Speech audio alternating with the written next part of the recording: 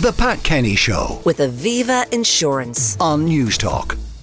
A report by UCC on people who were stalked or harassed found that more than half did not report the incidents to the Gardai, that most victims know their stalker, and over 2/5 indicated that the perpetrators threatened to harm them or those close to them directly or indirectly. Joining me on the line, and we'll be speaking to her in a moment, is Sara Benson, the CEO of Women's Aid, and also on the line is Una Ring, co-founder of Stalking Ireland, and one of those credited by UCC as prompting the research. Good morning, Una. Thanks for having me on. Now, you might remind our listeners of your situation. Yours was a prolonged stalking, but it did end up in a conviction.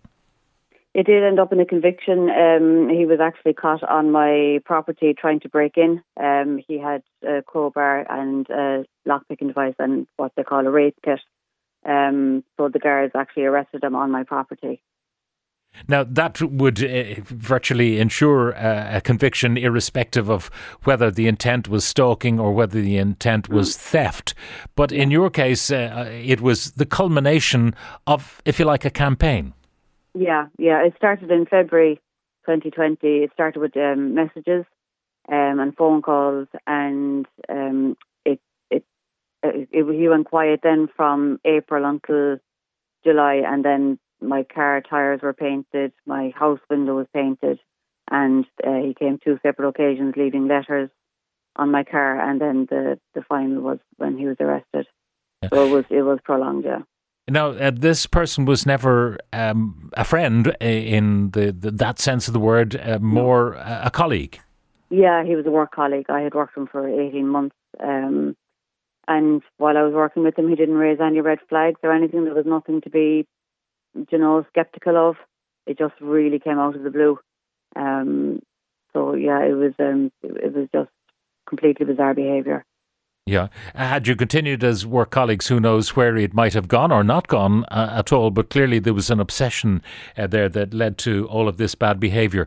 The impact on you, Una, I mean, obviously you had the courage to go out there, report to the Gardaí and ultimately secure a conviction and allow your identity to be known. Yeah. It had a profound impact on me, actually. Like, it had, I suppose, positive in the work that we did after, but very negative, financially, mentally, emotionally. Like, it's a very hard thing to go through, because you're living on your nerve essentially 24 hours a day, because you don't feel safe at home, you don't feel safe outside, even going from the front door to the car door, like everything, you're just nervous the whole time, and it is very wearing and it is very debilitating. But once I went public and I met Eve McDowell, the two of us decided that something needed to be done, and we set up Stalking Ireland, and we just got in contact then with Lisa Chambers and started the legislation process, and Lisa was brilliant in bringing it forward, and yeah, it just kind of all went from there, really. Have you been left with residual anxieties? I have. I'm still on medication. Like, I'm still very anxious out and about. It really hasn't left me, and like, he's due to be released next year, so I'm already nervous about him getting out. And yeah, it doesn't leave you. It really doesn't. The sentencing was 5 years, but with exemplary behaviour in prison, presumably that leads to an early release. Do you understand in the report why so many people do not report their experiences to the Gardaí? I can understand it. Like, I suppose I was lucky in the way that my case progressed. Like, I did go to them first, but I printed off all the WhatsApp messages and the text messages and the missed phone calls, and I brought all that down. And then I suppose my case was, I suppose handy isn't the right word, but it was handy because he left all the evidence there. So it was easy to prove that it was going on, because the tyres were painted and the window was painted and the letters were left there. So he provided all the evidence himself, really, Yeah, which would not necessarily always be the case. And generally not. Yeah, generally not.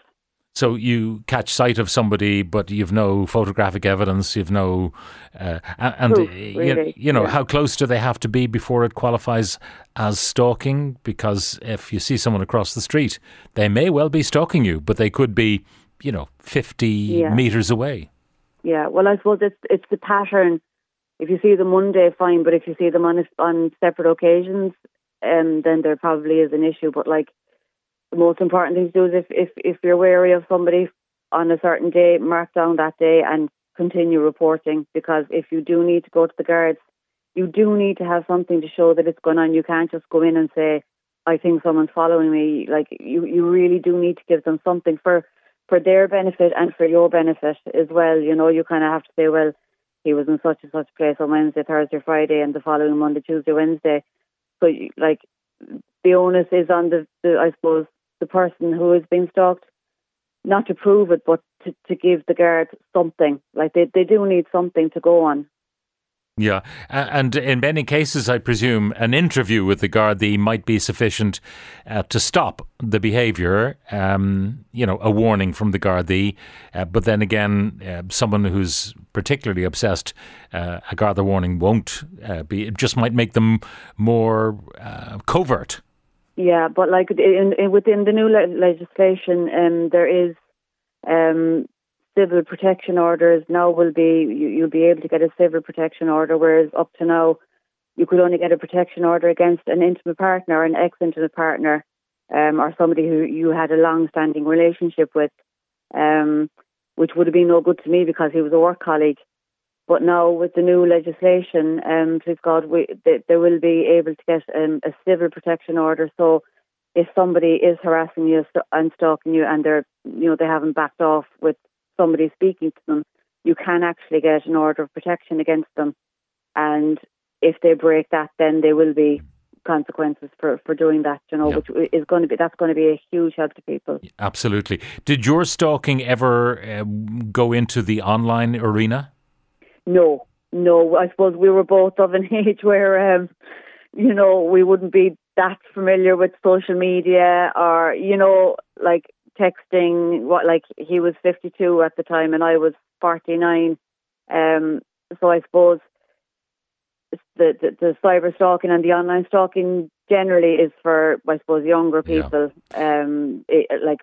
I didn't even have an Instagram account before all this happened, or LinkedIn or anything. I got those accounts after when we set up Stalking Ireland. But up to that, I didn't even have a Facebook account. So. But he was messaging me on WhatsApp and he was text messaging me, but it never went online, no. Yeah. Now, Una, you would encourage anyone who's suffering from a stalker at the moment to report it to the Gardaí? Absolutely, yeah. And as I said, do try and bring something with you, even if it's written down on a piece of paper, a notebook or anything, just some form of a log, because really you can't go in and say, I think Mr. Murphy is following me. You need something to show it, because it just makes life easier for the guards, because they really can't just go and accuse somebody of something if there's no proof of it. And, I suppose they have to prove that what you're saying is truthful as well, because unfortunately there are people who will go and tell lies, I suppose, and just try and get somebody into trouble, The vexatious complaints can be there. And of course, if the guards knock on someone's door and perhaps they're in a family situation and the guards start talking to them, it can be devastating for that family if it's an innocent party. Exactly.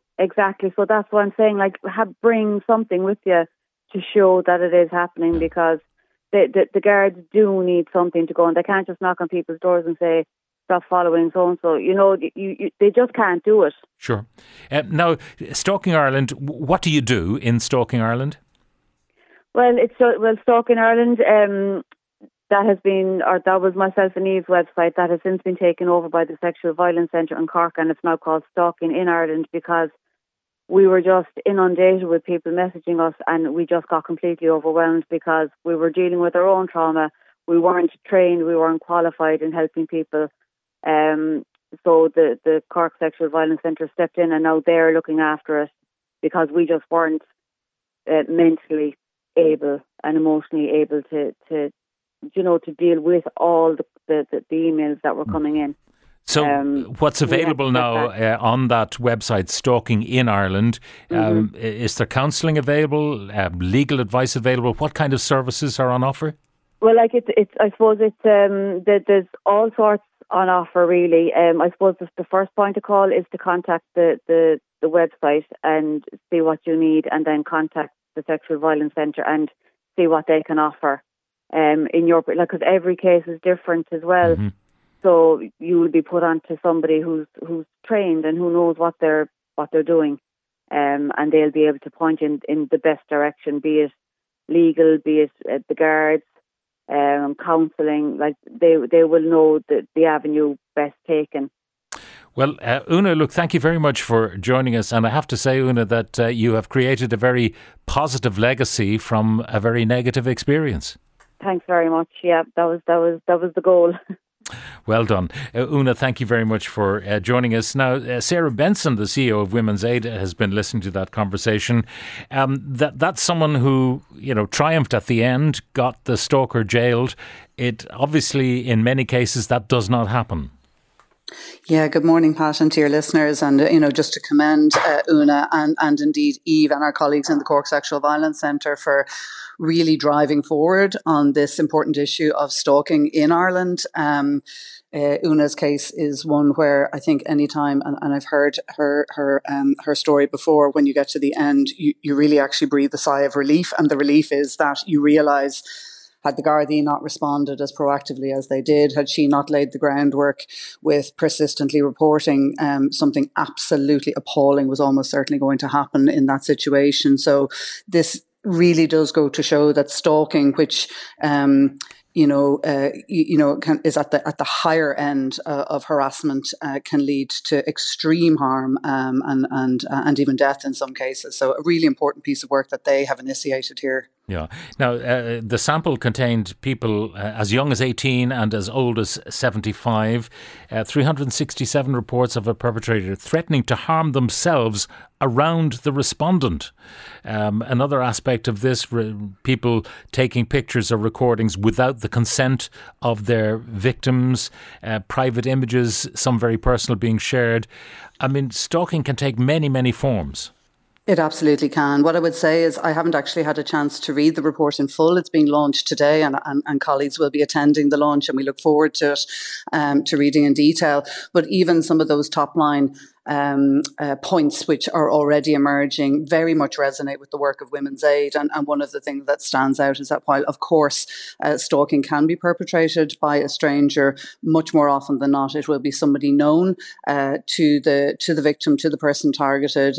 Very commonly, it will be a current or former intimate partner. And all of the things which you have outlined there are things that we, through our National Free Phone Helpline, through our direct services, have been responding to for many years, where in the context of, coercive control and post-separation from an abuser, the behaviour changes into really acute stalking behaviour. And some of those examples, Una did say that she had not experienced the online harassment and stalking, but that is actually very common, increasingly common, and it can be very hard to kind of gather evidence of what's happening, but crucially, when somebody is a part of your circle, what they can do is they can also use your circle to actually stalk you by kind of friending your friends on Facebook, finding ways in. So it's a really insidious tactic, and that threat to harm oneself is something that is actually quite common, and it's a tactic to try and elicit kind of sympathy, but also make the person who's being targeted feel responsible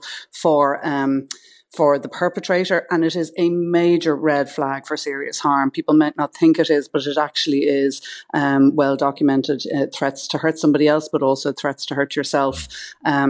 Are really high risk. And that's why the work that has been done to bring about a standalone stalking offence is welcome. We do, I would really stress, have relatively recent harassment legislation. So as Una said, if anybody is worried about a situation, there is legislation there. Please do report.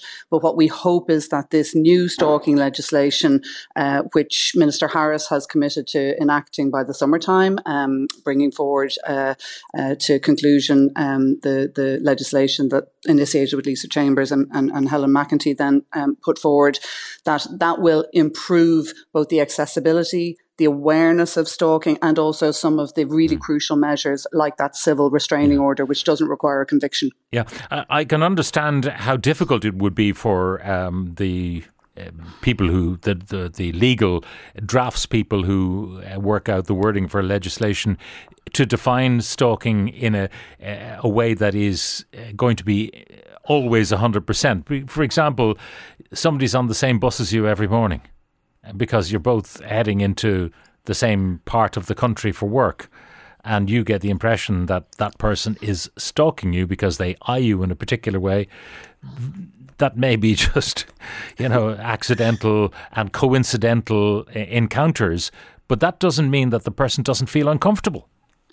Yeah, and there is that line between discomfort and something becoming a pattern of active behaviour that is being targeted at somebody else. So that may happen, and on its own, it probably would not be sufficient to give certainly the Gardaí anything to particularly work with. It may cause an increased vigilance, but then if that person is showing up in other places, if it's at your place of work, or strangely incidentally where you might be out for the day, or if somebody with an unusual profile is suddenly liking everything on your social media, things like that start to create a slight concern that there may be a pattern emerging. So it is that pattern of behaviour that we're talking about. So it can't just be a once-off, or it can't be a single thing.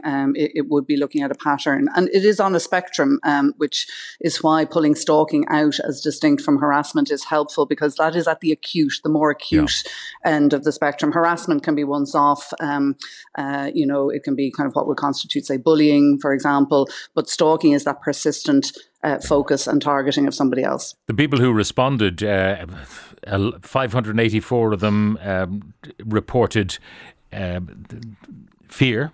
558 of them reported distrust. 511 reported sleep disturbances. There were people who talked about panic attacks and constant crying. And one respondent even had 18 different addresses from the beginning of the stalking, had to keep on moving, and the impact of that on their professional and social life, incredible. Absolutely, immensely disruptive. And I think that this report, which again I look forward to reading in full, is extremely useful for shining a spotlight on the impact of stalking and the cost of stalking. And, I know that, respondents reported having to spend money on security measures for their homes, on having to engage in therapeutic supports, and that level of having to change your life because of something that is entirely not your fault, and to a certain extent beyond your control because somebody else is doing it. That's where the law has to step in and support and hold the perpetrator to account. And I think that's what will be really important is, the impact can vary, not just depending on the behaviour, but depending on the person targeted. They may have a higher or a lower level of resilience or vulnerability. Yeah. But I think it's also important to say that in a number of those cases, the stalking escalated to physical contact, sexual assault and physical assault. And I think that's what we really are emphasising, that this is a dangerous practice. Yeah. It escalates to serious harm. One of the respondents talk about victim blaming going to the Gardaí, and this is a quote from the report. "I saw the Garda's face change when I said I'd slept with the person harassing me. He started making excuses on the harasser's behalf. He didn't do enough and made me feel I was just being hysterical." The report calls for better training for the Gardaí. Yeah, that word hysterical has a long history of kind of the misogynistic overtones of women overreacting, or that's whereas actually we have learned, I hope, a bit more over recent years, is that we need to listen to and believe victims and survivors, whatever their sex or gender. But we do know that this is disproportionately something that impacts women, and we know also that in the United Kingdom, when they initiated their stalking legislation, there was also both a public awareness campaign and, crucially, crucially very in-depth training for the police. And that did lead to an increase immediately in reporting and then also successful convictions. And that can't be just a once-off. It needs to be fed into and built into ongoing police training, because understanding, in the same way that the Gardaí have had to learn in recent years and continue to learn about the dynamics of coercive control, one of the things that they may be minimising actually is a greater red flag. If you have had an intimate relationship with somebody who is then stalking you, that actually is an indicator of potentially more serious risk. So these are really important tools to ensure the success of any new law. One of the listeners texted me, say, is constant messaging by an ex-boyfriend harassment after I have requested him to let me move on? Well, what I would say to that caller is, just as Una said, that the Cork Sexual Violence Centre offers support. Anybody who is concerned now, and it doesn't have to be if it's a current or former partner, if they're worried about stalking behaviour, please do reach out to our 24-hour helpline, which is 1-800-341-900, and you can talk out that situation in confidence. But what I would say is, if somebody has said, please don't contact me anymore, and that individual continues to persistently contacting them, what they are doing is they are ignoring a request, they are breaching a boundary.